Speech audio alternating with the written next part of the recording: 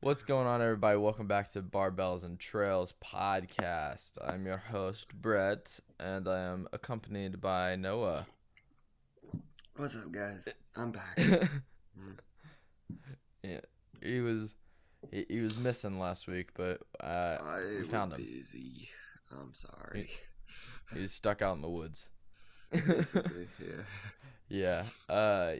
Yeah. He has school finals, but I don't. You lucky So, duck. um, no, hopefully you guys enjoyed the podcast last week. It was a little shorter, um, but I think it went well. I mean, I could have probably done a little more with it, but hey, I just talked about 4-H and kind of how I got started. So it wasn't anything too crazy, but hope you guys enjoyed. But I do have a feeling that most of our listeners, that I know that probably would have listened to it either have been in 4-H or just know what it is. So I guess that's for a broader audience if anybody ever listens to it.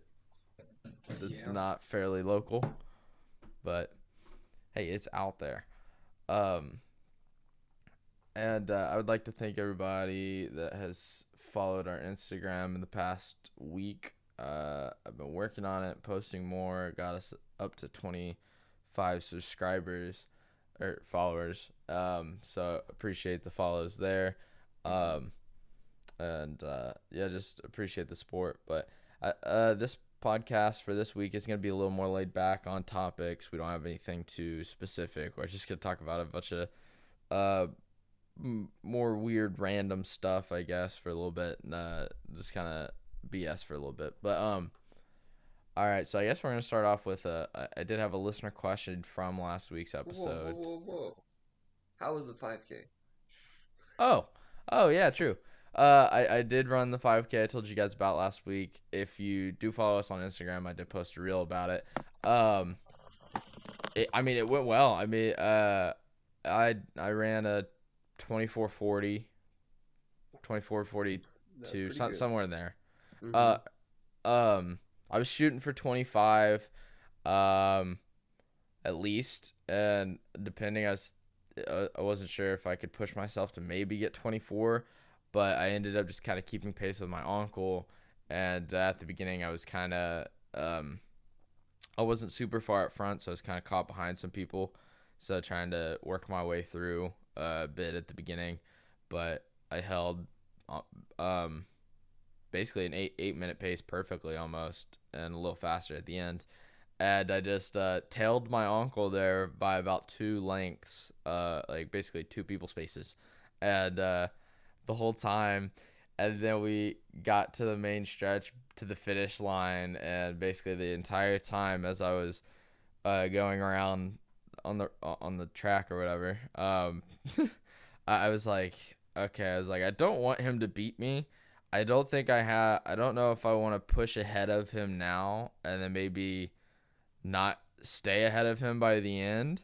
So I just made sure I stayed with him the whole time because I could tell that there's times he picked up his pace just a little bit. Um, so I just made sure I stayed basically right with them, and then but I was like, I can't. Last like the year before, I was less ill or more ill prepared, and I cramped up, so he did beat me easily. Um, by like 2 minutes. So Uh, I I was like, I can't let him beat me again. So no matter what, I wanted to cross the finish line before him.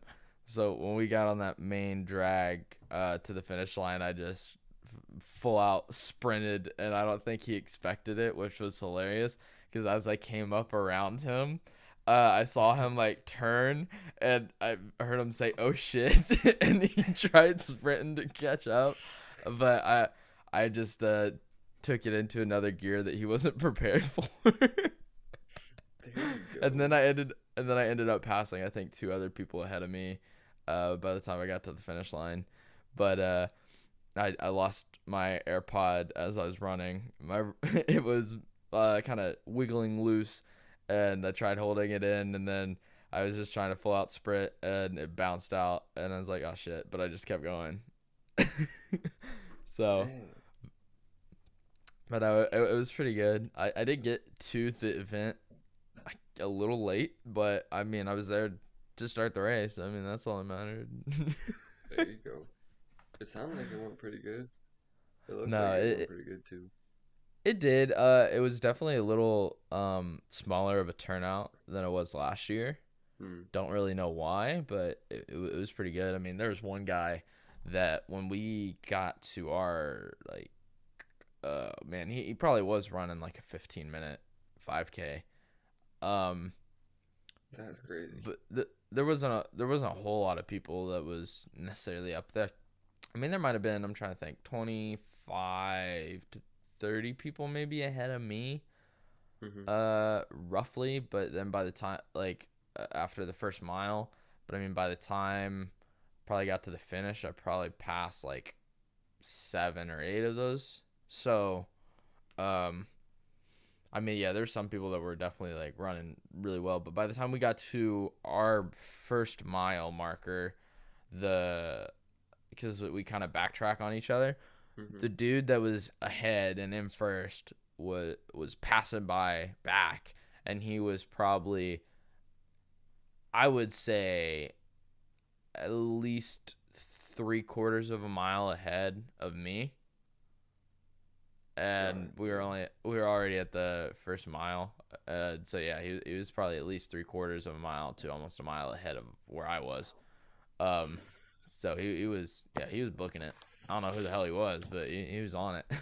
And then he That, was still probably, I don't know, at least 2 or 3 tenths of a mile almost ahead of the people behind him. So he was long gone. those 15-minute 5Kers, they are crazy to watch. And Yeah, it just doesn't make sense at one point. It's like, I don't know how, like, you don't look like you're running fast, but like you're moving a lot. in a 15-minute 5K, it's not even Olympic standard. Like, usually all Olympians, they run it in like 14 something. It's it's crazy.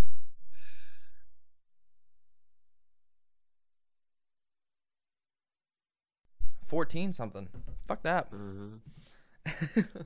I don't want to do that, but Yeah. I was just happy because I mean, the last 5K I ran by myself before this, like, um, I did like 26:10 or so about there. I don't know the exact time, but it was somewhere in there because I ended up running longer, so it's not like I was able to mark it very well. Mm-hmm. Um, but and so I knew, I was like, I should be able to hit 25 no matter what. Just running with other people and kind of the being at the event itself definitely was gonna help. So it did. Um, and that was the thing. Even my uncle was saying, like, when he was, I guess, just running for it, compared to my aunt would just run on the treadmill. He would actually go out and run, and he's like, man, when I was just leisurely running by myself, he's like, I'd probably average like a 9 or something. He's like, so I'd average like a 27-minute 5K, and that'd be about it. Uh, so I mean, I was kind of doing the same. I was going a little faster, but I mean, and that was it on my birthday or the day before, a couple of weeks ago. I ran a 7 minute mile, which is the first time I've ever done that. So that was There you cool. go. That's pretty So impressive. that hurt by the end of it. I was like, I don't like it.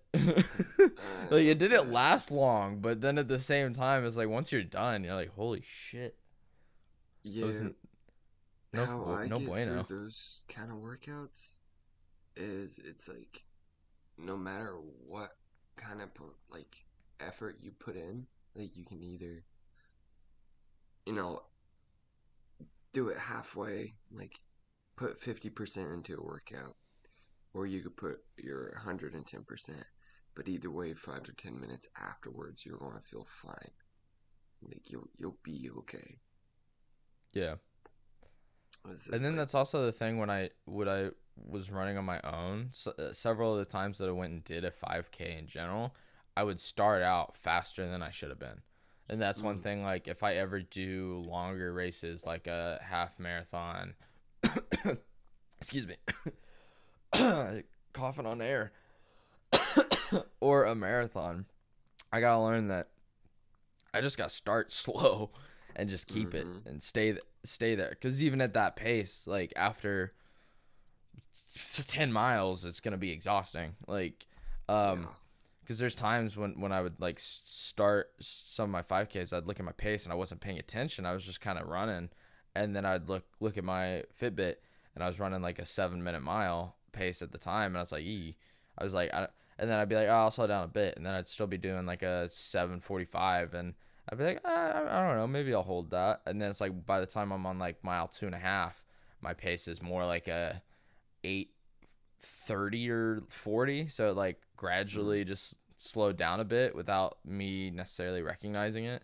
And it's like, man, why the hell when I get started am I running fast? It's just because like I don't have that lactic build up. I feel loose, so like when you first start running, you don't even necessarily realize when you're like going for a decent jog or starting off, you don't realize, like, at least I don't half the time, how fast I am going, and that it's going to be to a detriment if I'm trying to keep pace. So that was something Um. like when I Yeah. was training for this a little more, I was like, I can't go too fast. And then that was the thing, even when we started on the first mile yesterday, there for a minute, we were probably under an 8 minute pace, at least on my watch that I was getting. And I was like, okay. I was like, I think I'm gonna try fucking holding this. Like, I'm gonna at least try keeping pace with him. So my uncle Mm. definitely did push me because I was like, I can't let this man beat me. Of course. So I was like, I'm not gonna slow down. So that definitely helped. It's like without a running partner, it's so much harder because you get in your head so much more. And Yeah. you get in your head even like running with people, but it's like if they're doing it, I gotta do it kind of thing. It's almost like peer pressure Yeah. In a in a way, way. it's it's good. It. I mean, it's like really good to have that person like push you. But yeah. But all right, so I do have. I mean, in the last episode, we did have, or I was able to get some voice messages from some people to answer some questions on for the podcast. I do encourage people to do that. It's a lot cool.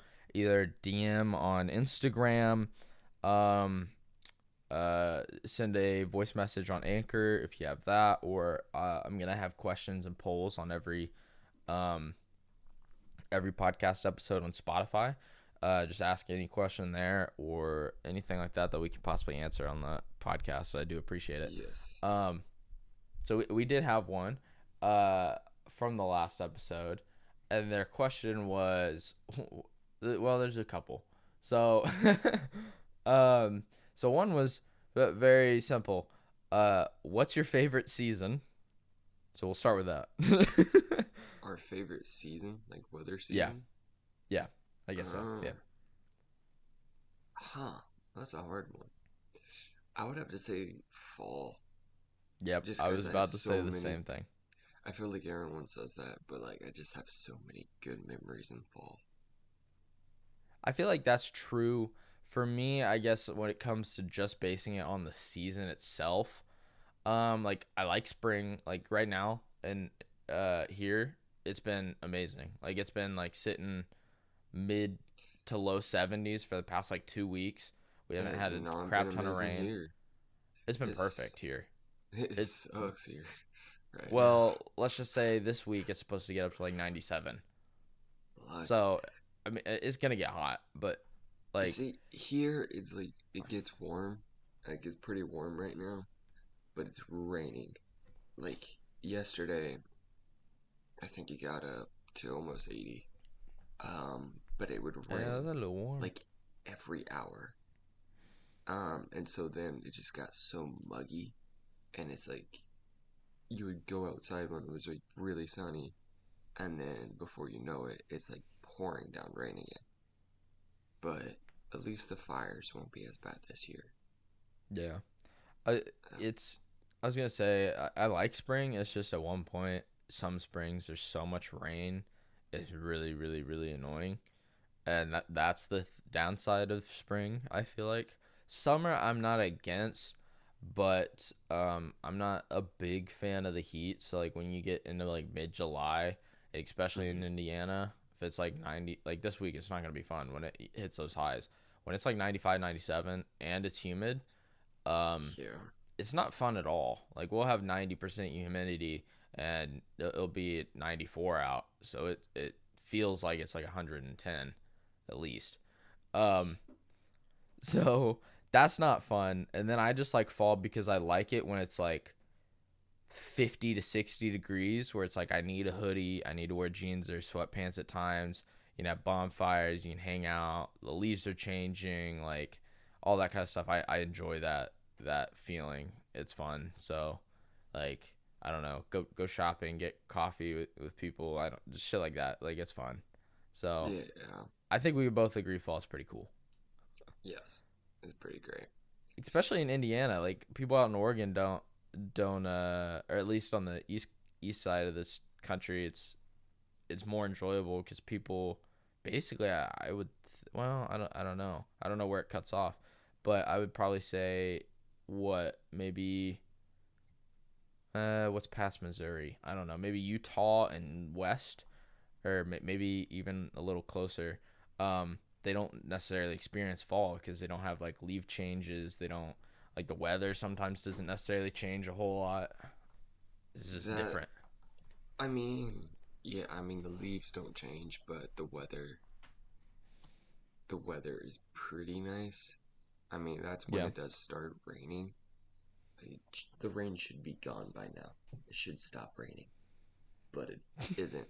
Usually by fall, the rain starts up, but it's also like you have some beautiful days where it's just like, I don't know, like 75, and it's just like perfect weather.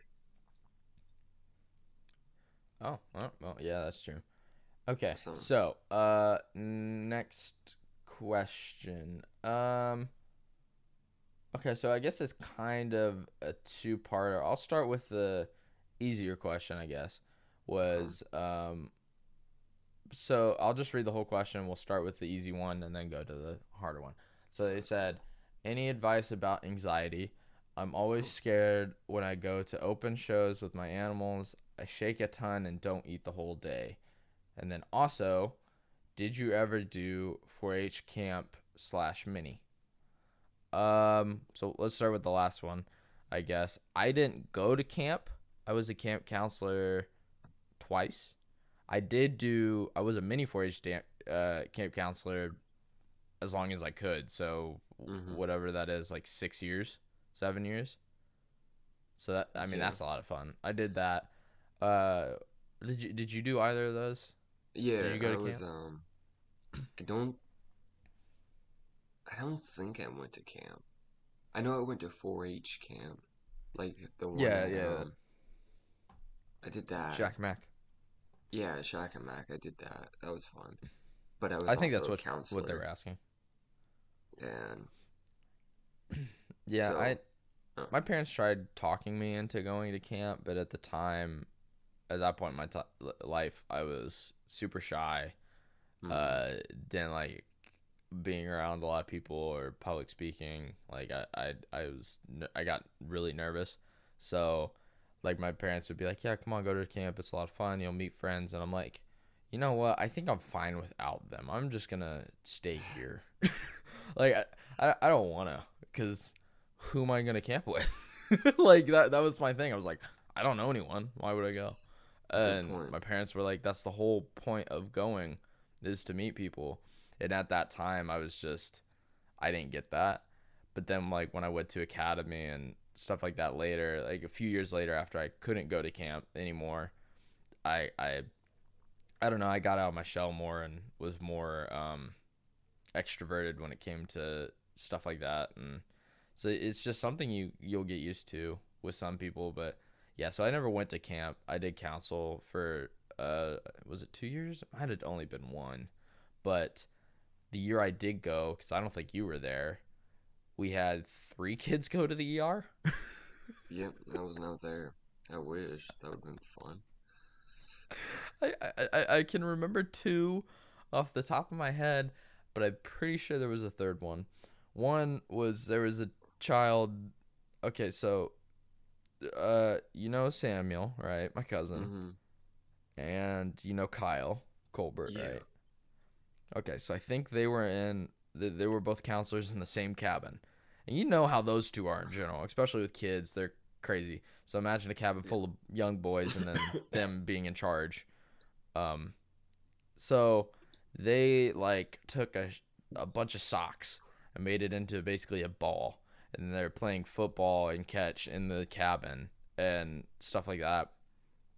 And I think a kid somehow fell off of a bunk bed or was doing something or got like knocked over and hit his head on the concrete floor.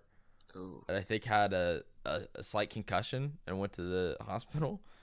Um, and then I think another kid ended up with a concussion for a different reason. But in one of the group activities, I was not even around for this one because I was doing fishing that year. So I was isolated over by the lake. If anybody's been, I was on that dock basically the whole time. Um, and and I think my sister was there as a camper that year, and she was in the group that this happened to, and she told me afterwards because she explained it. But I guess they were doing like do you remember like the old 2 liter bottle rocket things where you like pressurize the bottle with like a little air pump and you put some Oh stuff yeah. in it and it like shoots up? Yeah. I guess they were doing that, and this one kid kept, for some stupid reason, put their head over the bottle. I don't know why, because there's nothing to look at. So they were like leaning over and looking at it, and I think she was the kid that it happened to is even in my sister's group, and they Mm-hmm. told her several times to stop doing that because they didn't know when the bottle was gonna go off, and of course she didn't, and then the bottle shot up and smacked her right in the head. And I Oh. mean, those things are really pressurized. I mean, they'll shoot 50 feet in the air. So I think she ended up with a minor concussion as well. um, so, That's what she gets. yeah, I mean, there was a lot that happened that year. I mean, it rained for almost a day straight, so we did miss out on some activities. Within, I think, 10 minutes of me and my campers being in our cabin, we broke a bunk bed. Oh, Um, nice. yeah, I don't know how that happened, but it just did. Um, Dude. like no one was even jumping on it. It just kind of like collapsed. Luckily, no one was under them, and like the top bed just fell in. Uh, one of the counselors I was with, thank God, brought candy to bribe the children, which was amazing Oh, and that's very smart. useful. Man, I Yeah, didn't do any of that. I just made them do burpees. I had one kid for some reason that kind of freaked out, got mad, and then crawled under the bunk bed and hid. It was weird. Um, Hmm. and then I think on my sister's cabin one night, she told me that there was a raccoon that came up to the door. It was Nice. scratching at the door, and I think because I think there's a was it a screen door or a glass door on the cabins or something, Yeah. and I guess the campers and the counselors, all of them were freaking out, and then my sister's just sitting there like really, and they're like freaking out that somehow it was gonna get in, and it kept coming back, and so they didn't get a lot of sleep because like or she didn't because like the counselors were freaking out and screaming because there's a raccoon um That's so trying to get it stupid. trying to get in. I Gosh. mean, you got kids that are fifth grade and under, and at that point, probably a counselor that was only 14. So I mean, yeah, Yeah, that makes sense. it it was an interesting year, I guess, to say the least. Sounds like it. But okay, so now on the bigger question, any advices about anxiety in general? But I think they were asking especially when it comes to showing, um, animals and doing stuff with that. I mean, I'm trying to think back to even when I was younger and showing. I mean, I got nervous um I guess to the buildup of the show because I was worried about stuff going wrong or something along those lines. Um, but honestly, I feel like when I got into the show arena, showing pigs and everything, I was still nervous because I didn't like being in front of people. But Mm-hmm. in those situations, the thing that would get me the most was talking in front of people. So Yeah. when it came to showing, I didn't necessarily have to do that. So it wasn't as bad. But then also when I got in there and I got started, I didn't focus on the crowd. I focused on the judge. I focused on what I was doing.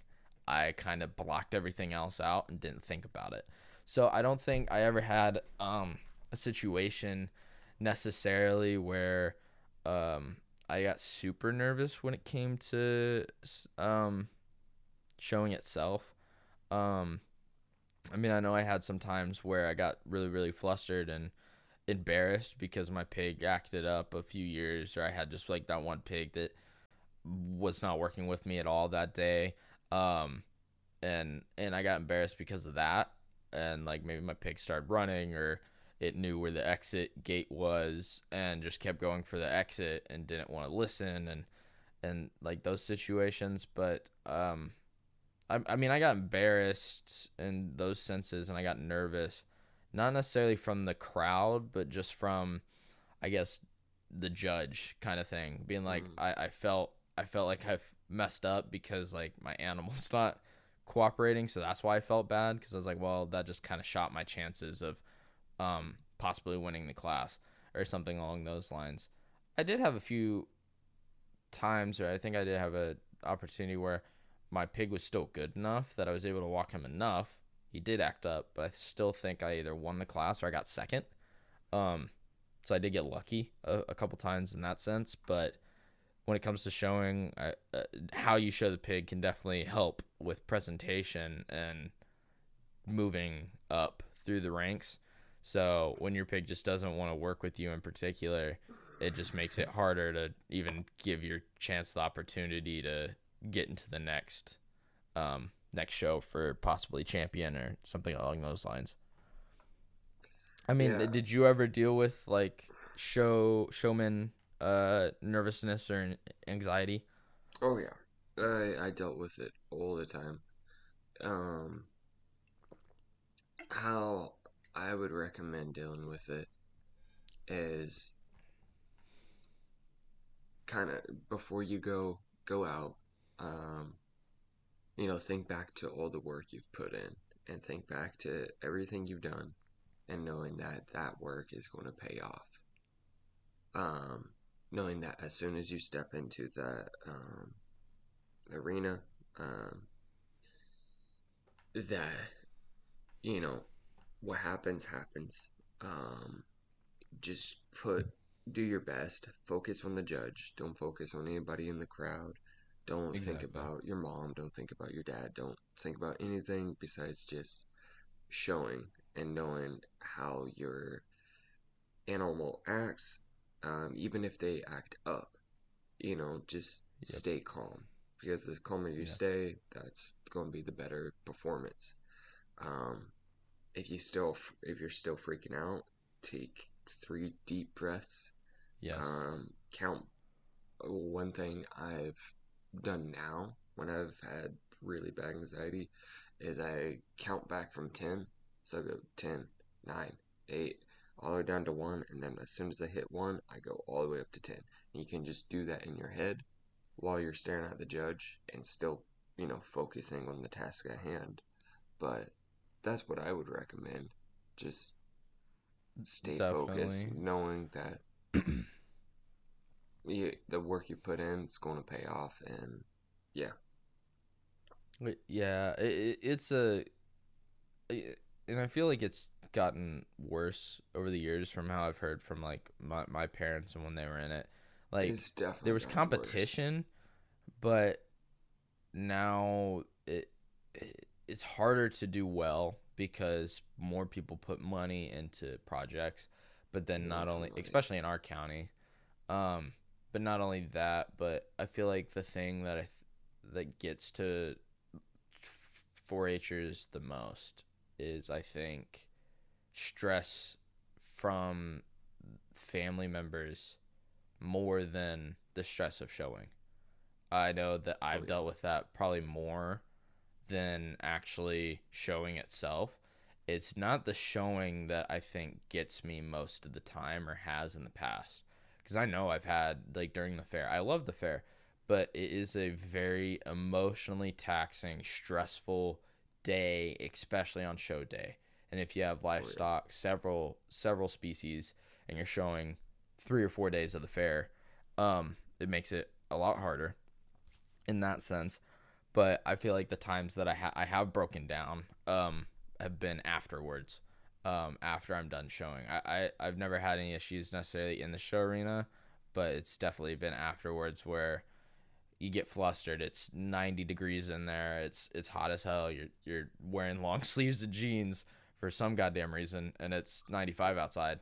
Um, Yeah. and you gotta try to keep face, and then you, I, me personally, you might have possibly parents or grandparents that kind of just get nag on you because I mean, they want you to do well, but they're like, oh, you should have done this, whatever else, Yeah, this is the thing. and Like, they think they're helping, and at one point, I guess they're not at times. Like, I know they're trying to be supportive, but it it doesn't help when you just went through that situation. If you did have an issue with your animal, for them to then say, like, what, like, whatever it is they're talking about. And sometimes, yeah, it might have been my fault, but at that point it's like I can't change what just happened, so don't, mhm. like, pin it and put pressure on me, especially when you're really young as a 4-H'er. Yeah, like I feel like parents and grandparents and like family members sometimes put too much pressure on the kids, It's like and they sports. don't let them have the fun and learning experience that it is. Mm-hmm. Um, and like I feel like that's probably very detrimental to a kid's performance because as soon as they step in that arena, they're just thinking, I don't want to let my mom down and I don't want to see anybody scream at me afterwards. Yes. Because I've seen families at 4-H actually scream at their kid after they get out and if they messed up, and it's just like, Yep. why? Like the kid wasn't going to It's win bad. any money. That Yep. like if they did the best ever, they're going to take home a plastic trophy. And And I don't know it. all my I don't. trophies are in a box in my closet. Yeah. Like I don't know where mine are. I think they're in the I know same actually I situation right now. donated all mine back. After my 10 years, I donated all my trophies, all my ribbons. I gave I don't them have all many. back because I'm just like I don't need them anymore. Well, you have medals. I don't. So I kept what I I kept what I got. I mean, yeah, Oser was bigger in my life than 4-H was, but Yeah, 4-H still it, was it's pretty kind pretty of big in my life.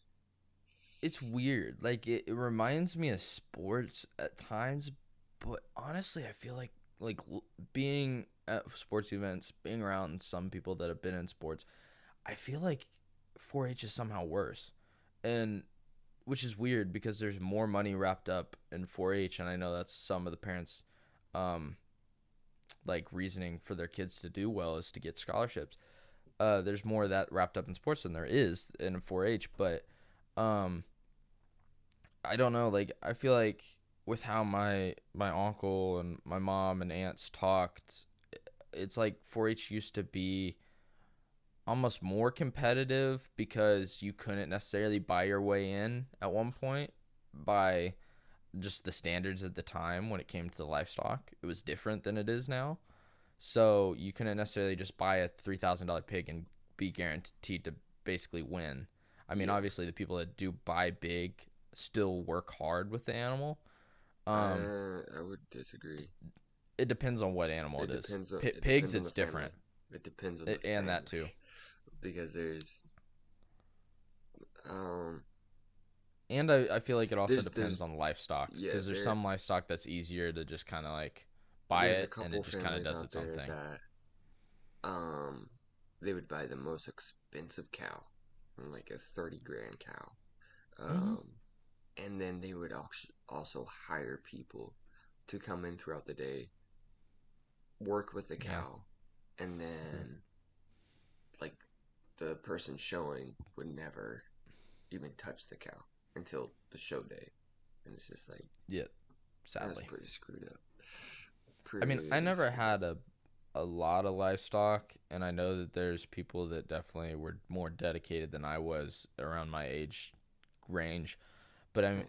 I mean, in the summer, when it came to pigs and everything, and I know that like for my mom and uncle and stuff, they like there was different standards back then, so it was a little at times I feel like a little simpler with showmanship in certain ways.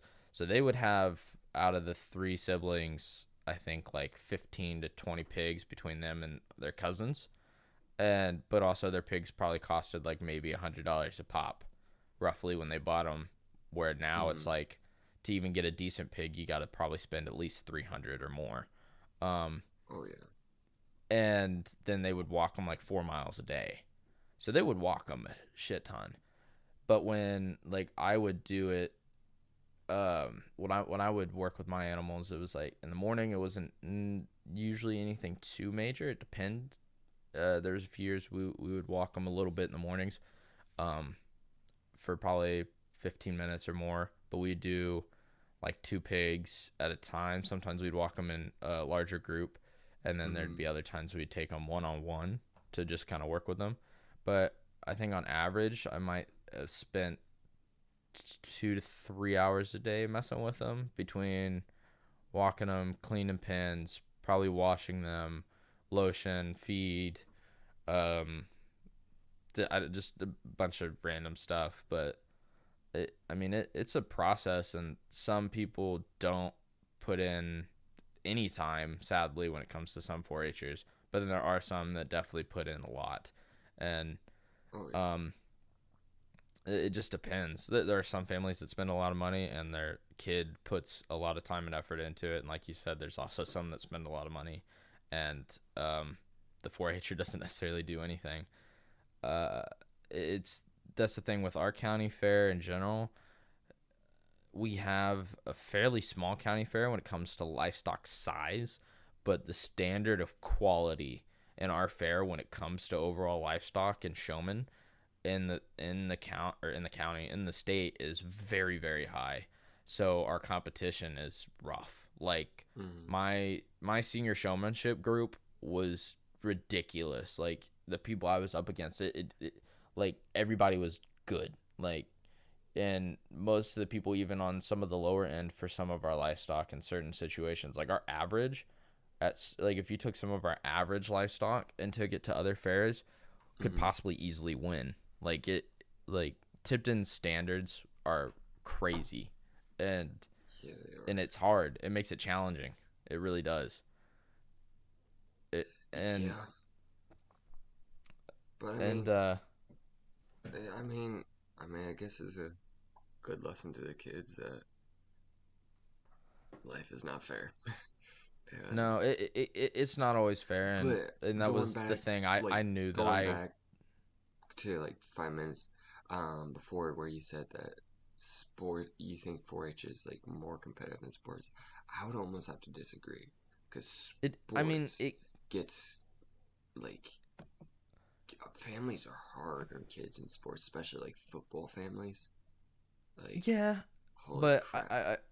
I guess in my sense is with like sports at one point it is just the kid. So it's the kid's ability. So I mean sometimes it definitely has probably a harder weight on the person, but Mm-hmm. there's more financial or not incentives, but more financial burden when it comes to 4-H. I feel like because at one point the families that want to see their kids do good that spend a lot of money getting equipment, trailers, animals, like anything and everything, spending a shit ton of money on specific feed, and then their kid doesn't do well. I feel like that's why. when it comes to like sports, at one point it's like, okay, yeah, you buy them, you got to pay for the cleats, you got to pay for certain things depending on what it is, but there's not a bunch of like, it's not possibly depending on like families, like when you compare really good sports players to really good 4-Hers and families, like it doesn't cost $20,000 a year possibly to have someone play basketball well at their That's true. school. So Is there that's such a why I thing as a think it can be professional heated. 4-H'er though? Like, is it I mean, professional show there's people? professional showmen. Yeah, yeah, no, Oh, definitely. Because once you get up in like showmanship and certain standards, and you're really high, or you're a breeder. Oh yeah, they're like you want what's it, because I mean I know pigs the best just because that's what I showed. But mm-hmm. if you have a person that is a breeder that has a boar in particular, those shows are super can be super high priced, because then at one point if it's a boar and you win all these shows and someone's able to show it and it gets like grand boar nationally or something crazy like that, that means that person can then have that boar for years, sell semen, and make like probably by the end of the life of that boar hundreds of thousands of dollars from that one pig. Yeah, that's um crazy. so it definitely, once it gets to like a really high level, can be, I guess, on a professional note on like a national level. um but it's different because at that point it's not even necessarily 4-H, it's just livestock shows, like it's separate. But yeah, I love 4-H, but there's definitely times that it gets rough. Yeah. And I guess just to finish off that question in general, like what you said and what I said, I feel like it's both good. At one point, it's like just take deep breaths. It definitely helps. You got to understand that whatever happens. You can't change it. You just kind of got to go with the flow. Don't focus on everybody else. Just do your best. Enjoy it, because you won't be doing it forever, and at one point you will miss it. So just kind of enjoy the moment and don't worry about what happens, and just uh, you'll get through it. and Yeah. and certain things that you might deal with, you might end up growing out of in a few years. It's something that you'll just change and adapt, um and figure out stuff.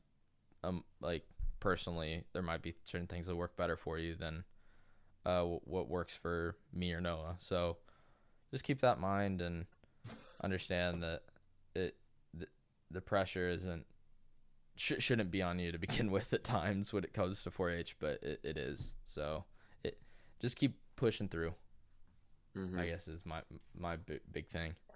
Yeah. But all right, so this is just a quick story. I don't know why this is in the news, but I saw this the other day. Um, Kind of random. I just thought I'd bring it up. I get clickbait. Justin Bieber is sick. Paralyzed. Yeah, he's paralyzed. He cannot perform because half of his face is frozen. Um, he apparently has been tested and has Ramsey Hunt Mm-hmm. syndrome, which apparently is some shingles flare up thing that, if it's near certain nerves in the face, will cause some of the muscles to kind of freeze up. So Mm. he posted something on Instagram, and if you look at the video closely, you can see that part of his facial structure and his muscles aren't really moving as the other side is. Um, so he canceled some performances over the next, I think, coming weeks. That that sucks. Poor Like, Justin Bieber fans out there. Sounds like poor you got to Justin listen to Bieber. someone else. He's no longer a pretty boy. Oh, I think he's still a pretty boy, even if Yeah, his face was frozen. that's true. I think he'll do all right. Yeah. But okay, so I also, bringing back what we did a few weeks ago, I have a couple weird facts to tell you. I want to see what you think of these. Sounds All good. right. So, number one, I don't know how weird this is, But did you know that squirrels are behind most power outages in the United States? I did actually know that. Oh, did you? Oh. Squirrels are the worst. I mean, I don't know if I'd say that, but yeah, so the American Public Power Association says that squirrels are the most frequent causes of power outages in the US. And they have Mm. even developed a data tracker called the Squirrel Index. This analyzes the patterns and timing squirrels impact an electrical power system. Turns out that the peak times of the year squirrels attack are in May, June, and October to November. May to June and October to November. Yup. I did not realize that. I thought that was really weird and goofy. Um, but okay, so another one. Did you know spider webs were used as bandages in ancient times? I actually knew that one too. Damn, We learned that in man, history class. why did you learn that in history? I never learned that in history. I was homeschooled. Huh. That's true. You look at weird stuff. Yeah, apparently in ancient Greece and Rome, doctors used spider webs to make bandages for their patients and were supposedly natural antiseptic and antifungal properties. So it was actually pretty cool. That's not really a fact. I don't want to use that one. I think I don't know if I told this one last time. I might have told someone else. So I'm gonna go ahead and say it. Did you know that 1/4 of all bones are located in your feet? I knew that one too. Damn it. Okay. I'm gonna keep going until we find something you don't know. Okay. You're um. Oh, this one. You're more likely to get a computer virus from visiting religious sites than porn sites. I didn't know that one, but it makes sense. Boom. That makes a lot of sense. This is another good one, which I think I've heard at one point or another, but had forgotten. Did you know the inventor of the Pringles is now buried in a giant can of Pringles? I knew that one. That one. Ah, I dang would. it. I hope someone buries me in a giant can of Pringles. He died at Alright. 89. I got an 89. No, he died at 89 and Oh, then I'm was like, I didn't buried know I in was a getting giant. graded on that. Yeah, you got a score. I was like, fuck. Uh, did you know cotton candy was invented by a dentist? Yeah, actually. Yeah. No, you did not. No, you did not. You did not know that. Yeah, no, I did actually. Because, so it was in, what book You're was lying it? to me. My mom had this book.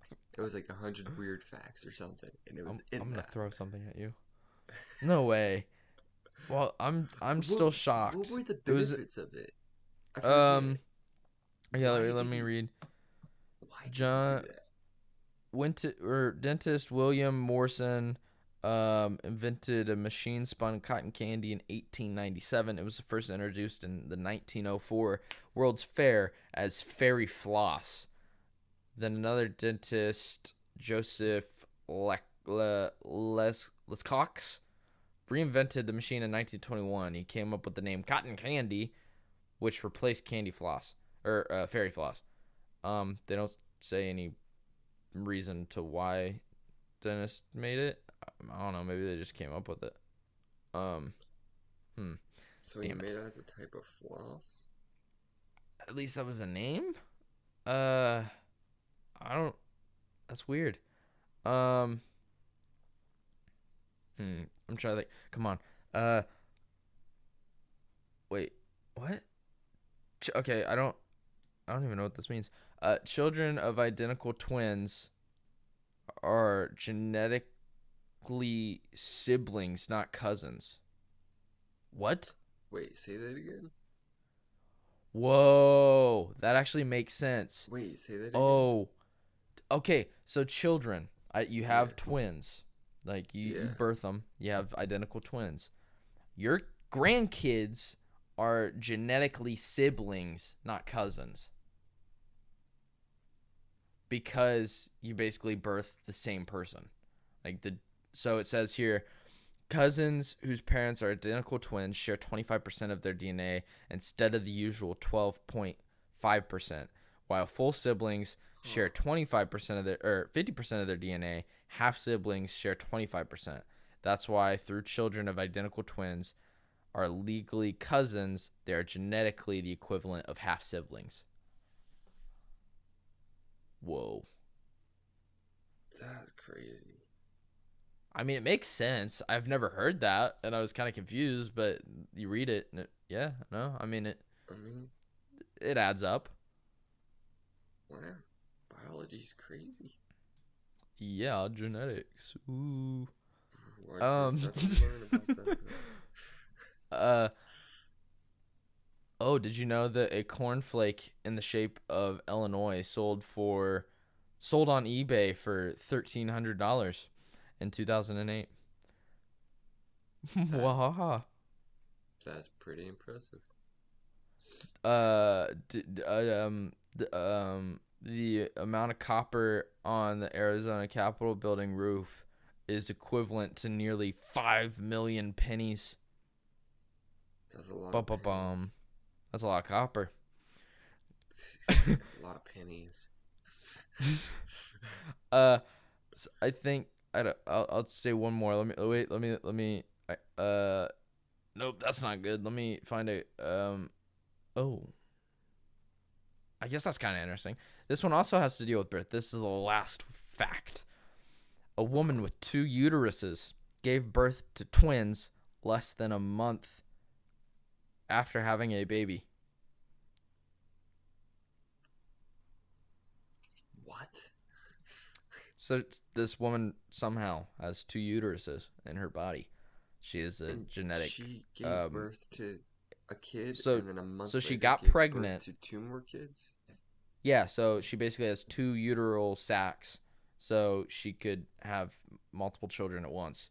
So one uterus had one child, and the second uterus ended up with twins.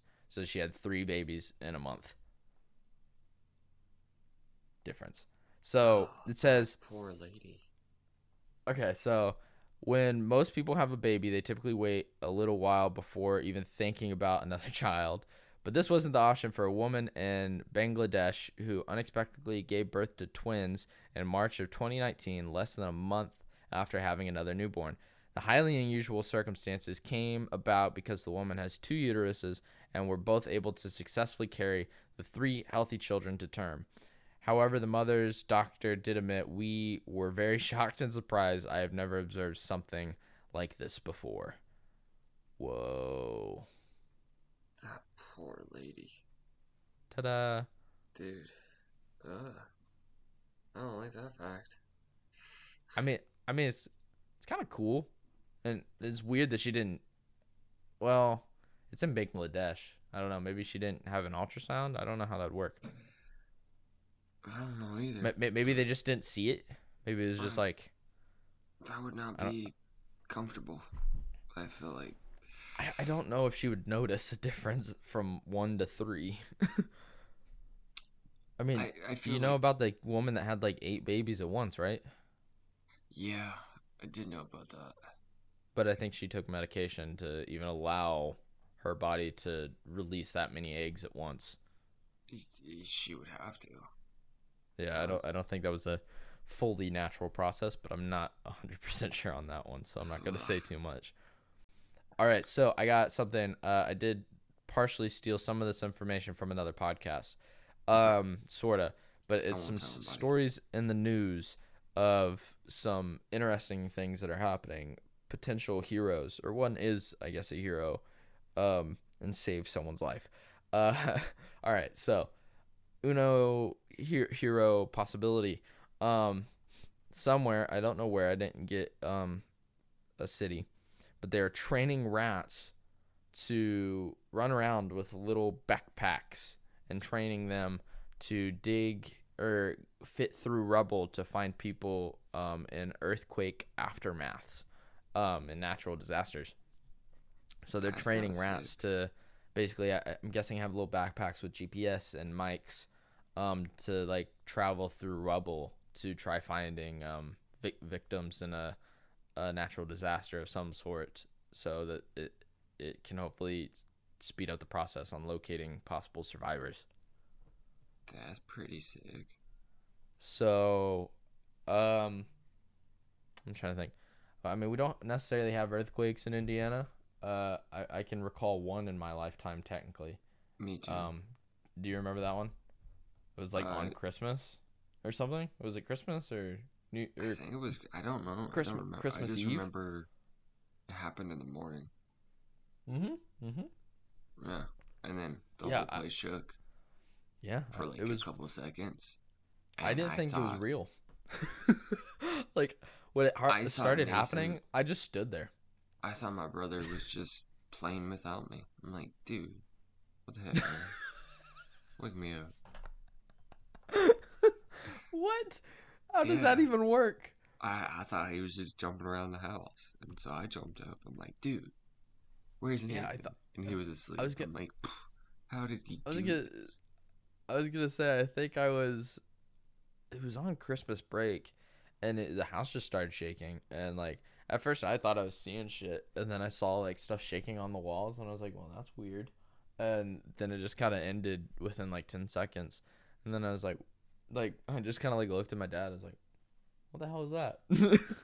And that turned out Indiana, which I don't even know why or where, because I don't know where the closest fault line is.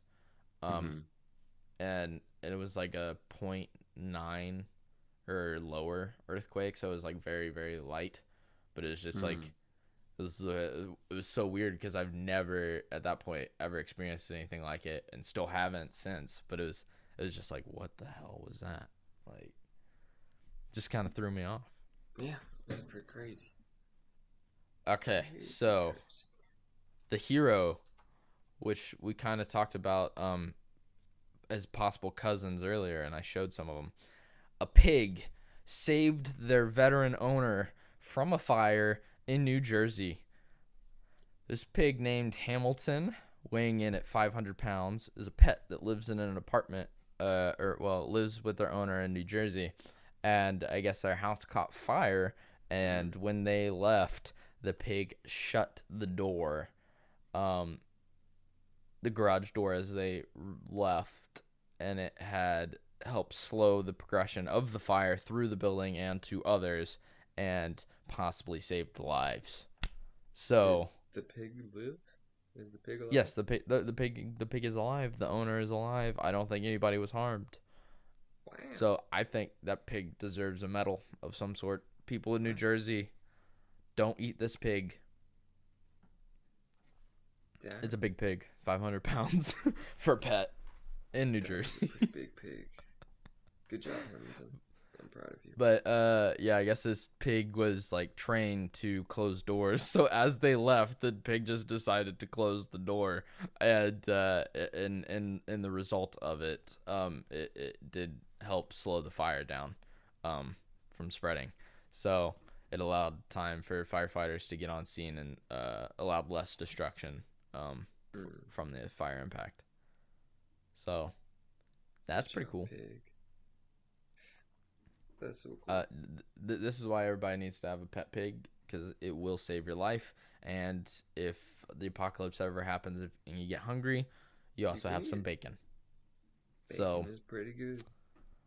it is tasty. It Um, is very tasty.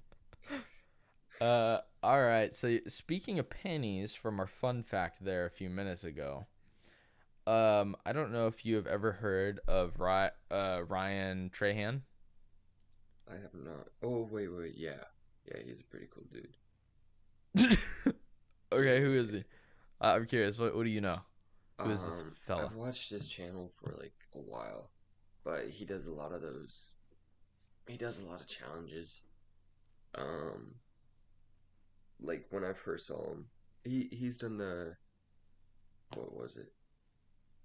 Uh, dude, it's even on the Google form you put. But he did like the survive off a penny for 30 days. He's done that like a couple times, and like that's where I first kind of saw him because he did those kind of challenges. But like he seems like a really cool, nice dude, and he's like a really strong Christian dude as well. Yeah, so Ryan Trahan is a YouTuber, and he does a lot of vlogs, challenges, commentaries, lifestyle videos, anything along those lines. Um, I've seen him before, but I hadn't really watched any of his content. But he was born in 1998. He is 23, and he is from a small town of England Lake, Texas. Um, and so he is from he was valedictorian apparently, and he come from a town with almost like only 3,000 people. So from a very small town that we can kind of relate to, and now within the past, I'd say probably a year and a half to 2 years is kind of blown up on YouTube. He's like 8.3 million subs on YouTube.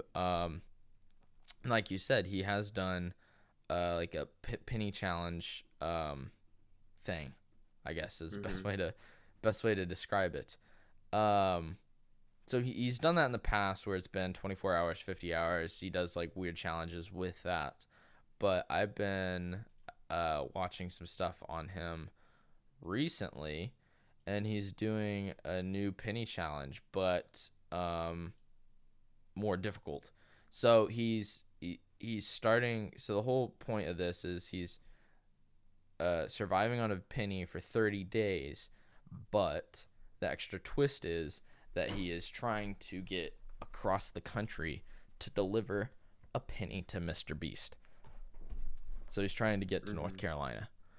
So it's pretty interesting. I kind of heard about it. I think I saw the first thumbnail of it, and I was like, oh, that's interesting, but I didn't watch it because I didn't realize what it was or what it was about. And I kind of heard more, and I got interested and started watching it. I've watched every video so far. Um, so it's actually become basically a daily vlog type of thing where I think at this point the videos might be 2 days behind where he actually is in real time. But and so they're doing all this, they're editing it and then getting it out in 2 days. So he's starting with one penny and he has to work his way up, find ways to make money to then find means of transport to slowly get across the United States by the end of the 30 days to Mr. Beast's location. But alongside that, as he's doing this, is he's doing a fundraiser to raise money for Feeding America. So it was his thing is one penny, 1 million meals. So his goal is to raise $100,000 to donate to Feeding America, because I think it's basically every dollar donated is 10 meals, I believe. Mm. Um, That's pretty cool. yeah. So he is on day, I think today, whenever he posts, he is on day, what's today? Today's June 12th. So he's on day 12. Um, and so I've watched every video of it so far because it is pretty entertaining. It's interesting.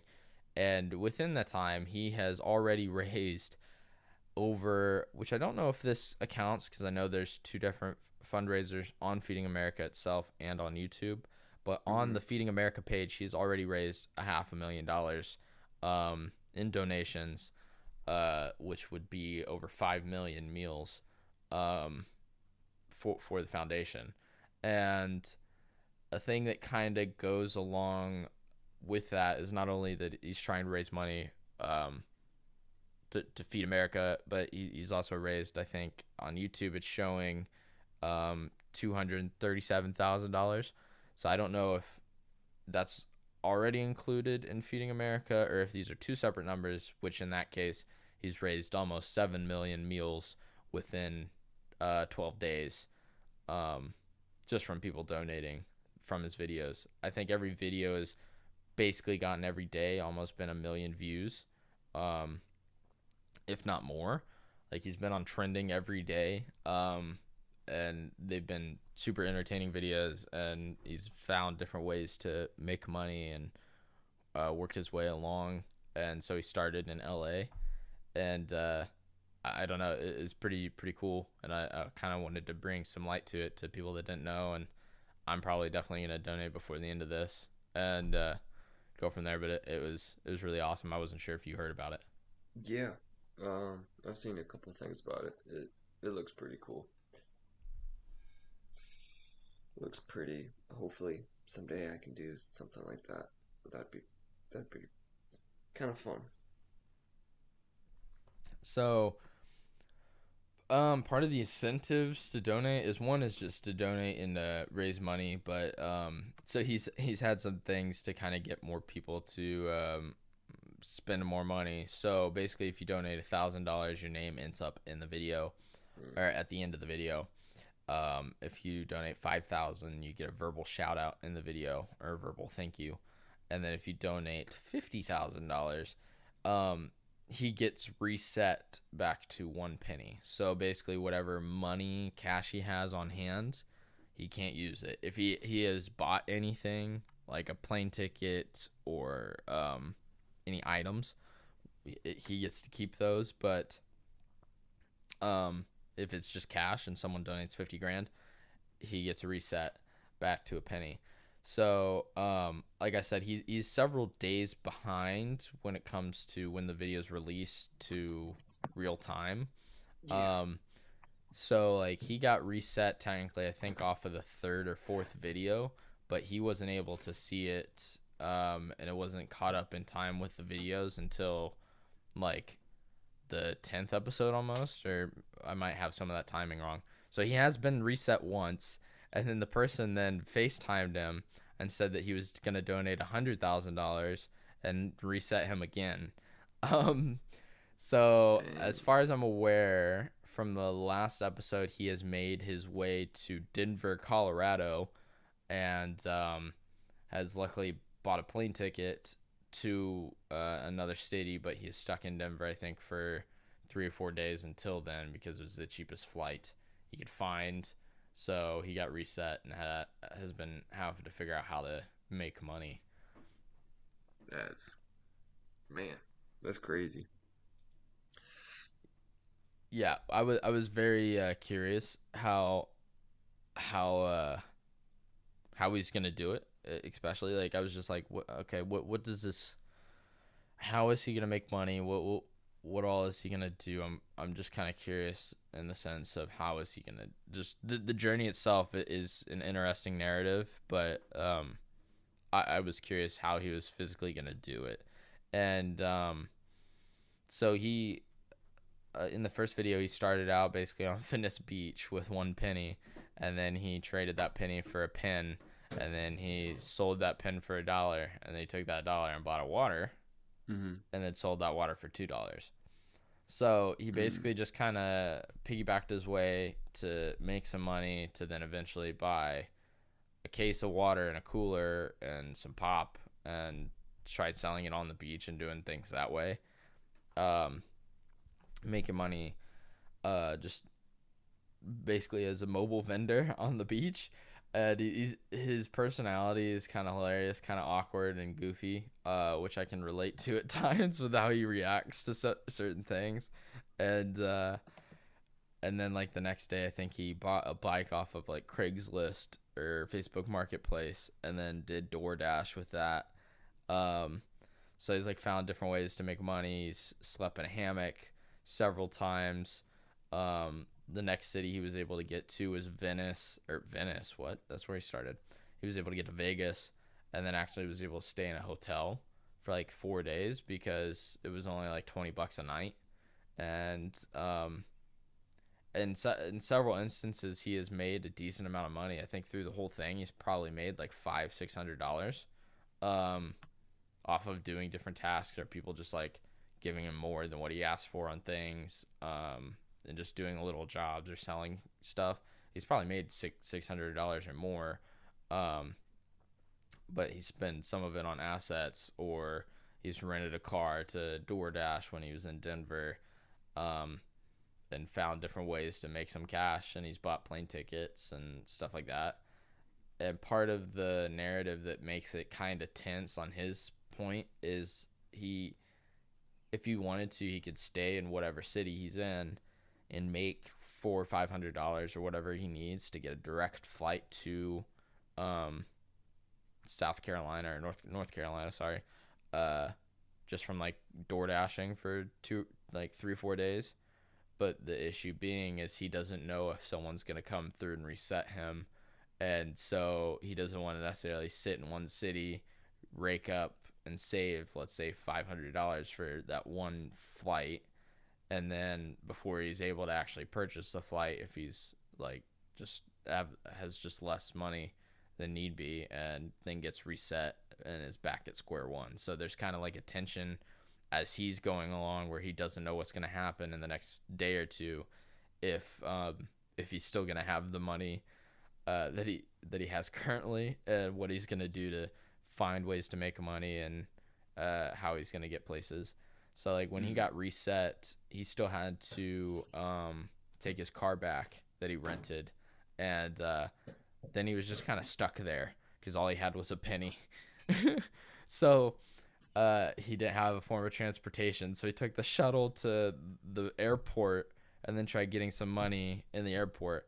So he's trying to figure out ways to like try doing the same thing, like buy a water and sell it. But a water in the airport's like $3, and he didn't have $3. And then the only way for him to make money is to buy it and sell it for more. And he's like, no one's gonna buy a $4 or $5 water bottle. um, so he got kind of lucky in the situation he ended up in, and then ended up buying a train ticket for like $10 to get back into the city. So it's definitely going to be a journey. I'm curious to see what he does in the next coming days, but I definitely like him. He definitely preaches good character, and he's ran into a lot of very generous and kind people where he's been, and along with just making a very entertaining and fun YouTube series, and with that, he's also been raising a bunch of money to supply meals for families in need. So it's been really cool, and with that situation, he's delivering to Mr. Beast, and with that, I don't know if you saw. Did you see Mr. Beast's last or latest video? I did. Which one was it? I might let you take over. It was the chocolate factory one. Mm-hmm. It was like so Mr. Mr. Beast, they had the chocolates. Like he sold a bunch of chocolates, and some of them had a golden ticket in it, just like Willy Wonka. And so a bunch of people bought them, and so I think it was like, I don't know, 10, 20 people got the ticket, and so they all got sent out to the chocolate factory, and they all did a handful of tasks, and whoever like won and was like the last person left at the end was given the chocolate factory. And probably the coolest task I found was where the last task, Gordon Ramsay showed up, and they all had to cook, and I'm very big in cooking and baking, so I found that pretty cool. Yeah, And no, definitely. so the guy who won, so Mr. Beast, like gave him the factory, but it's like this is going to cost a lot to like keep up, and it's probably gonna be horrible. So can I buy back that factory for, was it $100,000 or $1 million in cash? It was $500,000. Yeah, and so the dude took the 500,000, but it seemed like a pretty cool idea and new video that got put out. Mm. No, yeah, I like Mr. Beast in particular. I would love to meet him in person at one point. He is, I don't. I love that he's so philanthropic with everything he does. But not only that, like he's I would say probably one of the most modern versions of an entrepreneur today and everything he does, and he's blown standards out of the water. I mean, he started making YouTube videos when he was like 13, was making like $1 a day by 17, um, and then dropped out of college and started actually making real money when he was like 18, 19. Mm. And then that's kind of like as we kind of knew him today. Like I watched him when he was at like 1 million subs, roughly, was when I first Mm. started watching him. So like fairly early on.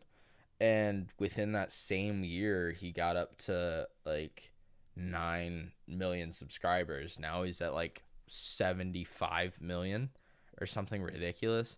And he has like 10 channels total. Like he has a Spanish channel, and I think he's working on a Japanese channel. He has Beast Gaming, Beast Philanthropy, which is all about his food pantry. Um, like in all of his other channels, basically just make money to then use for the main channel, um, and just to offset overall like the crazy expenditures. Like when he did Squid Game, that one video costed him like $3.2 million or more just to make one video. And I don't know if he broke even though I think it's like one of the most quickly viewed videos of all time, because I think within 2 days it had more views than Squid Game itself on Netflix, and I think now Mm. it's still his most viewed video ever, and it's at like almost 300 million views or something ridiculous.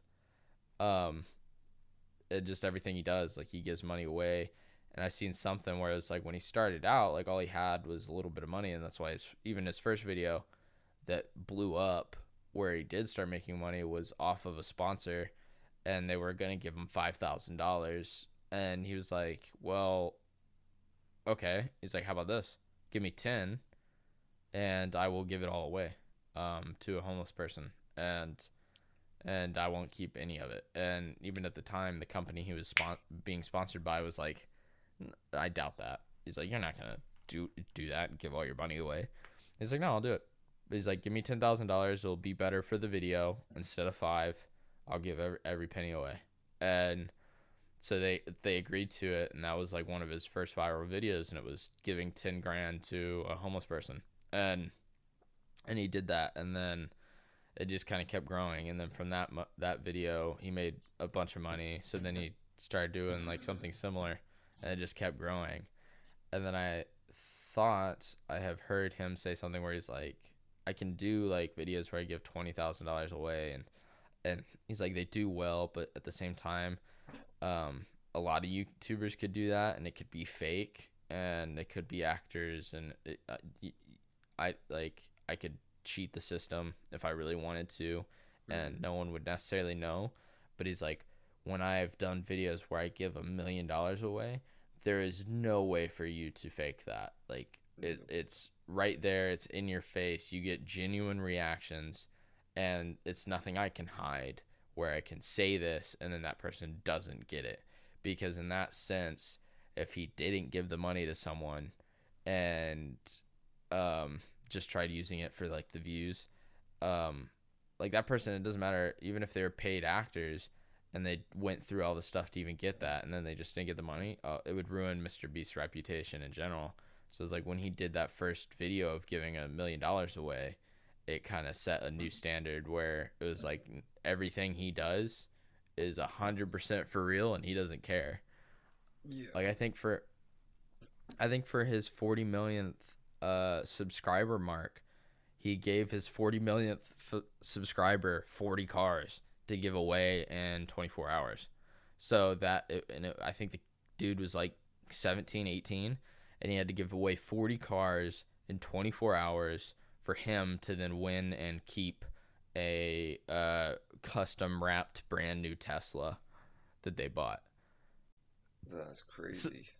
like, so, and I think the dude was, I don't even remember. He was several states away. I think he was in like maybe Virginia or Ohio or something along those lines. So they had to ship 40 cars to this guy's house, and then, um, so he just had 40 vehicles sitting in his like yard.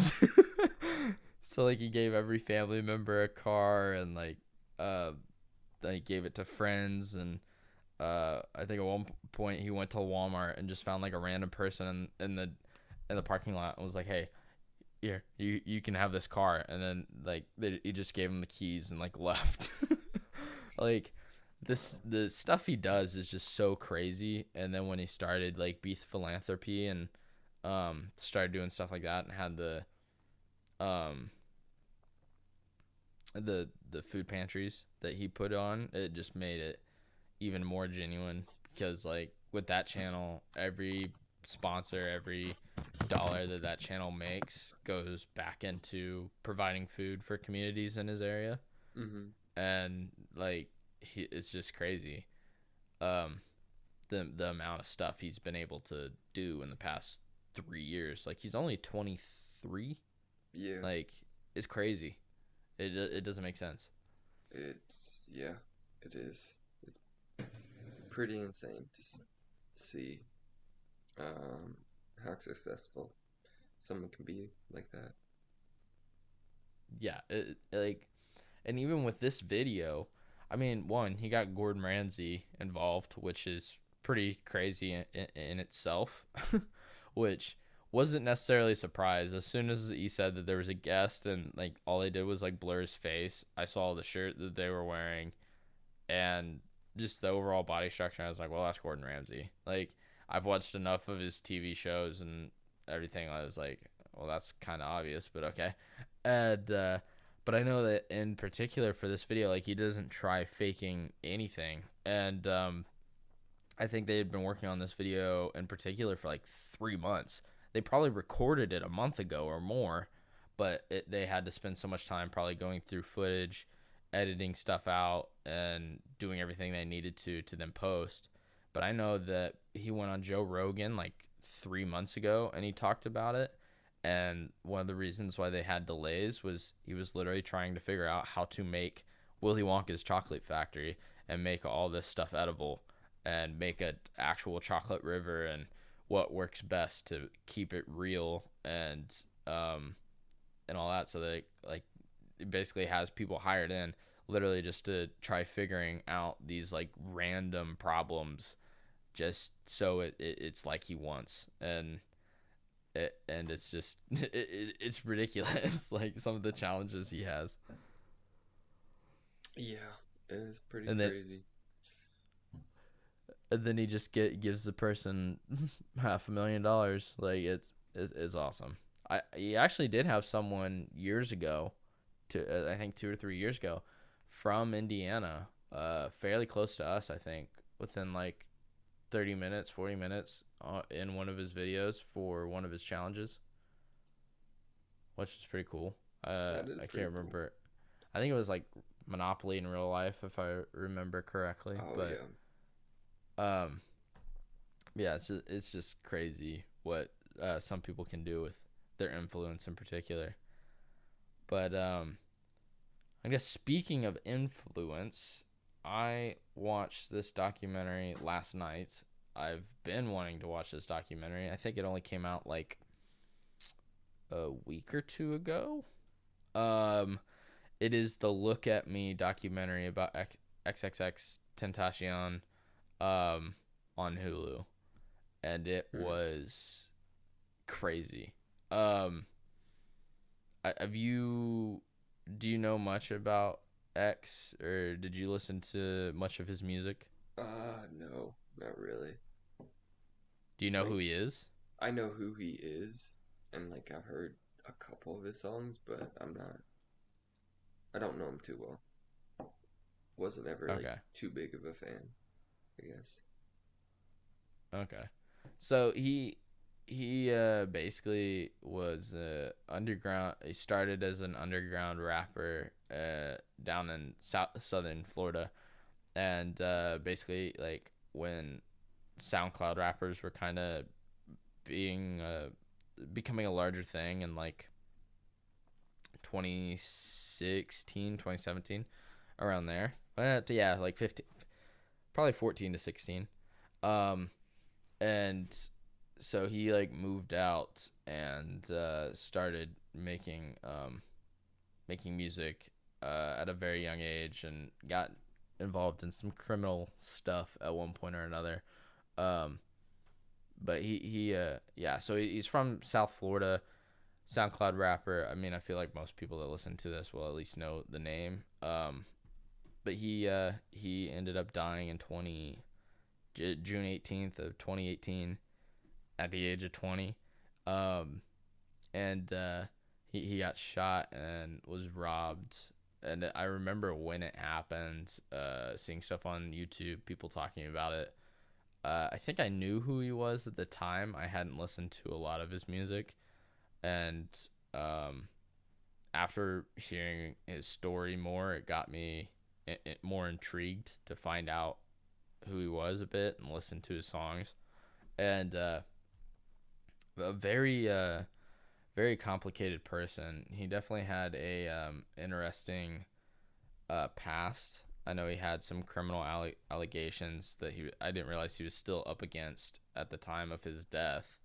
That he was still dealing with legally in Florida, but I think he was like one of the most blown up rappers at the time and had probably one of the most devout fan groups for that like time through social media because of Twitter and Instagram and everything he posted, and he would talk to his fans and DM them personally and do a bunch of stuff. So he had a very devout fan group even when he was reasonably small before he blew up. Mm-hmm. The song that did blow up for him originally was "Look at Me," the name of the documentary, which is like a screamo punk rap,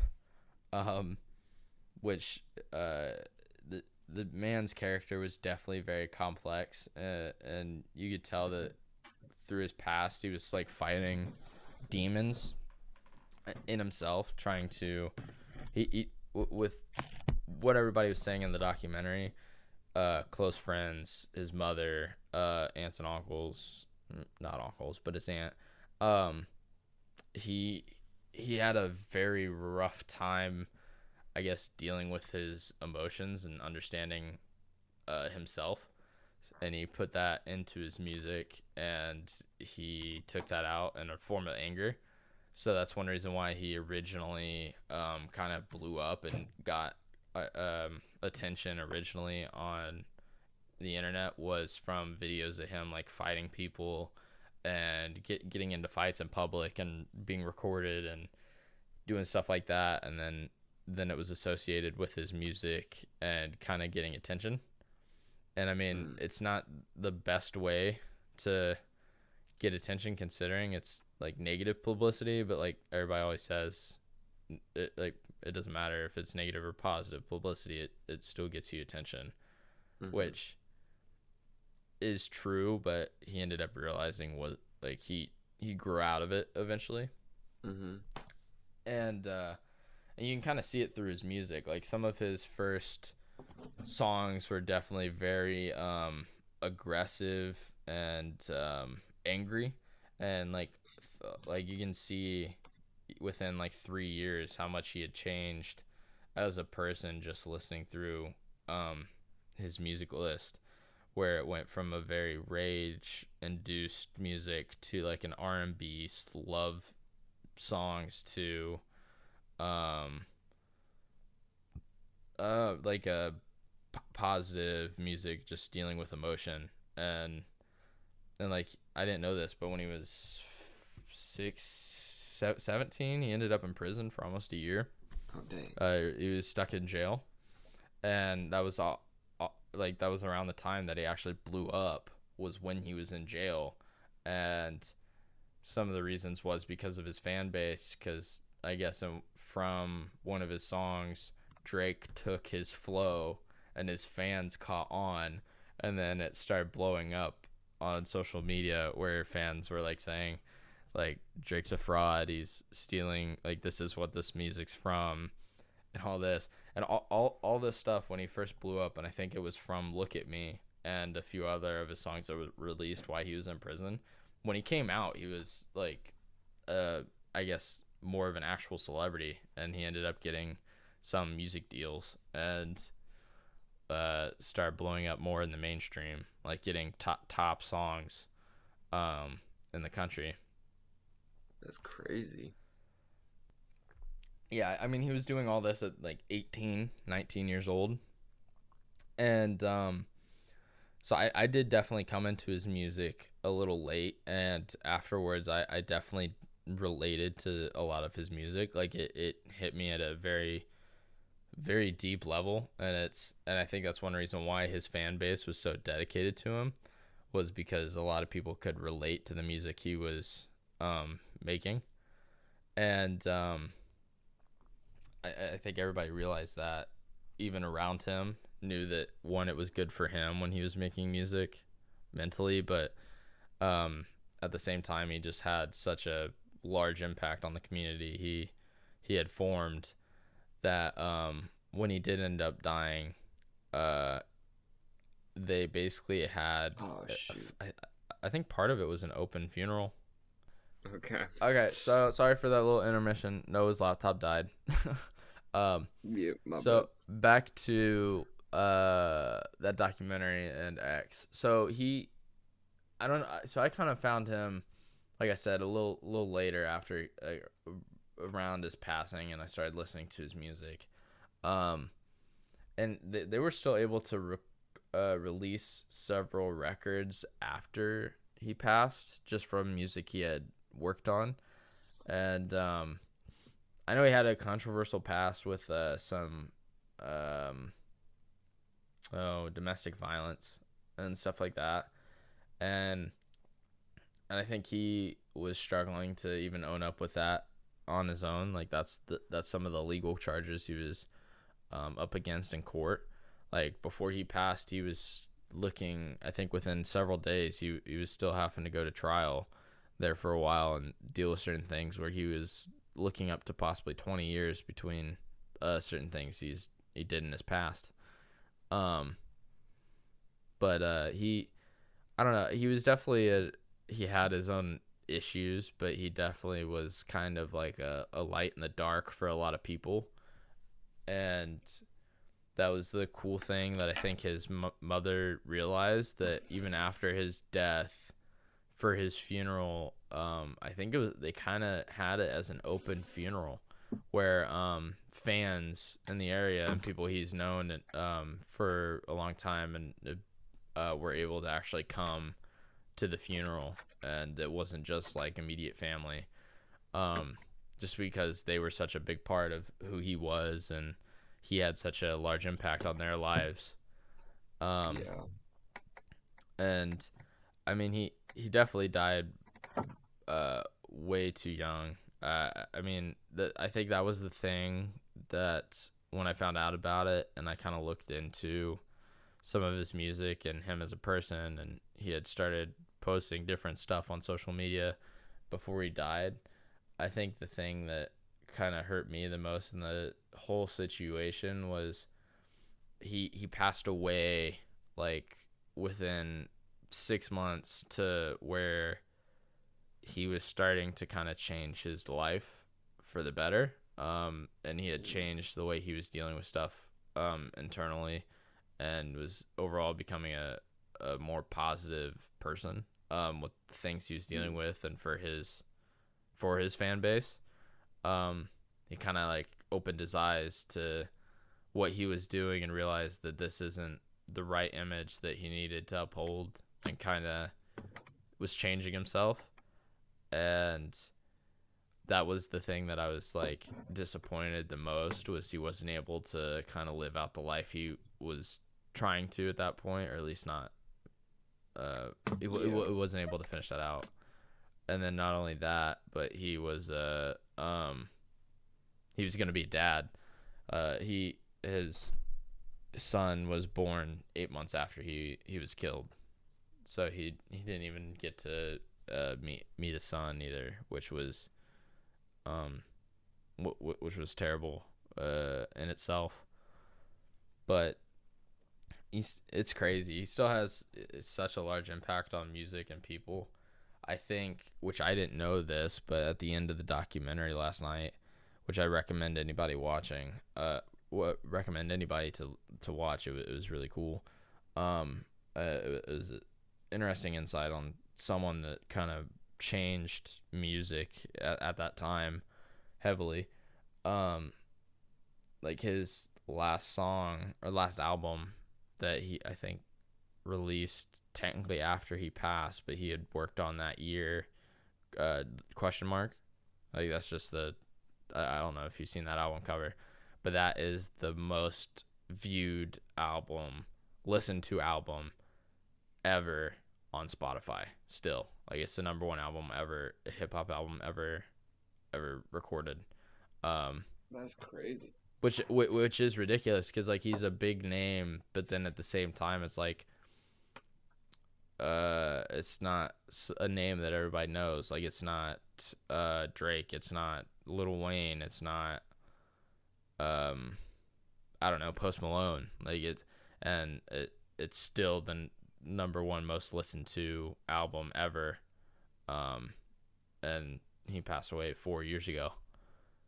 And I think he has like I can't even remember. I think it was like total. It was like 34 plus billion plays from all of his music. Like, and I feel like it was kind of something similar to Juice World, where his music, like some of his stuff, that they had a lot of similarities, and they were able to make music like it seemed like super easily at times, where they would just like come in and basically make a banger song within 15 minutes, and it ended up being some of their biggest songs ever. And both of them did that. Both of them died too young, and missed out on just what I feel like, if anything, the rest of the world missed out on what they could have brought if they were able to live a full life and the impact they had, which is crazy. I mean, and that was the thing, was I think it was after X died, and was it Pop Smoke that Juice World released Legends, not the album, but I think it might have been the song Legends Never Die, or I could be wrong on the title of the song, but it was about those two dying young, and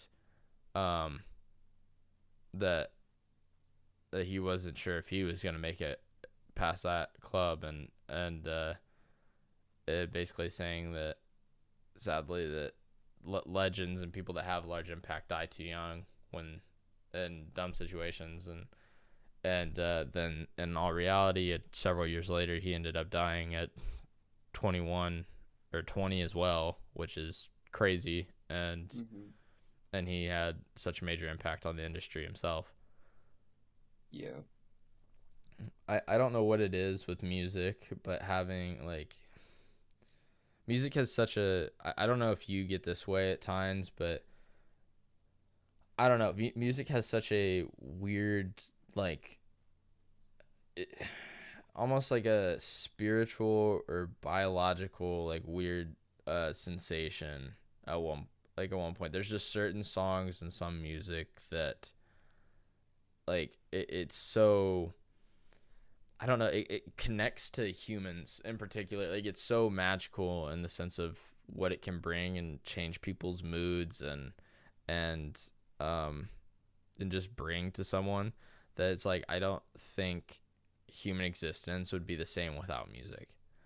Like good music, it doesn't matter what it is, what genre, there's just some songs that are undeniably like super connective, and especially for some people can just, it almost becomes a spiritual connection to it, where it just like, I don't know, it's crazy, like the feelings people get through music, and like it doesn't make sense why that's a thing, because like before like this, now, like I mean we had classical, and that definitely you can get some of those vibes from, but like back in the day, like 2,000 years ago or more, like the only music that was necessarily around was more percussion based, probably for the most part, a little bit of like wind instruments and vocals, and even that's just been an integral part of like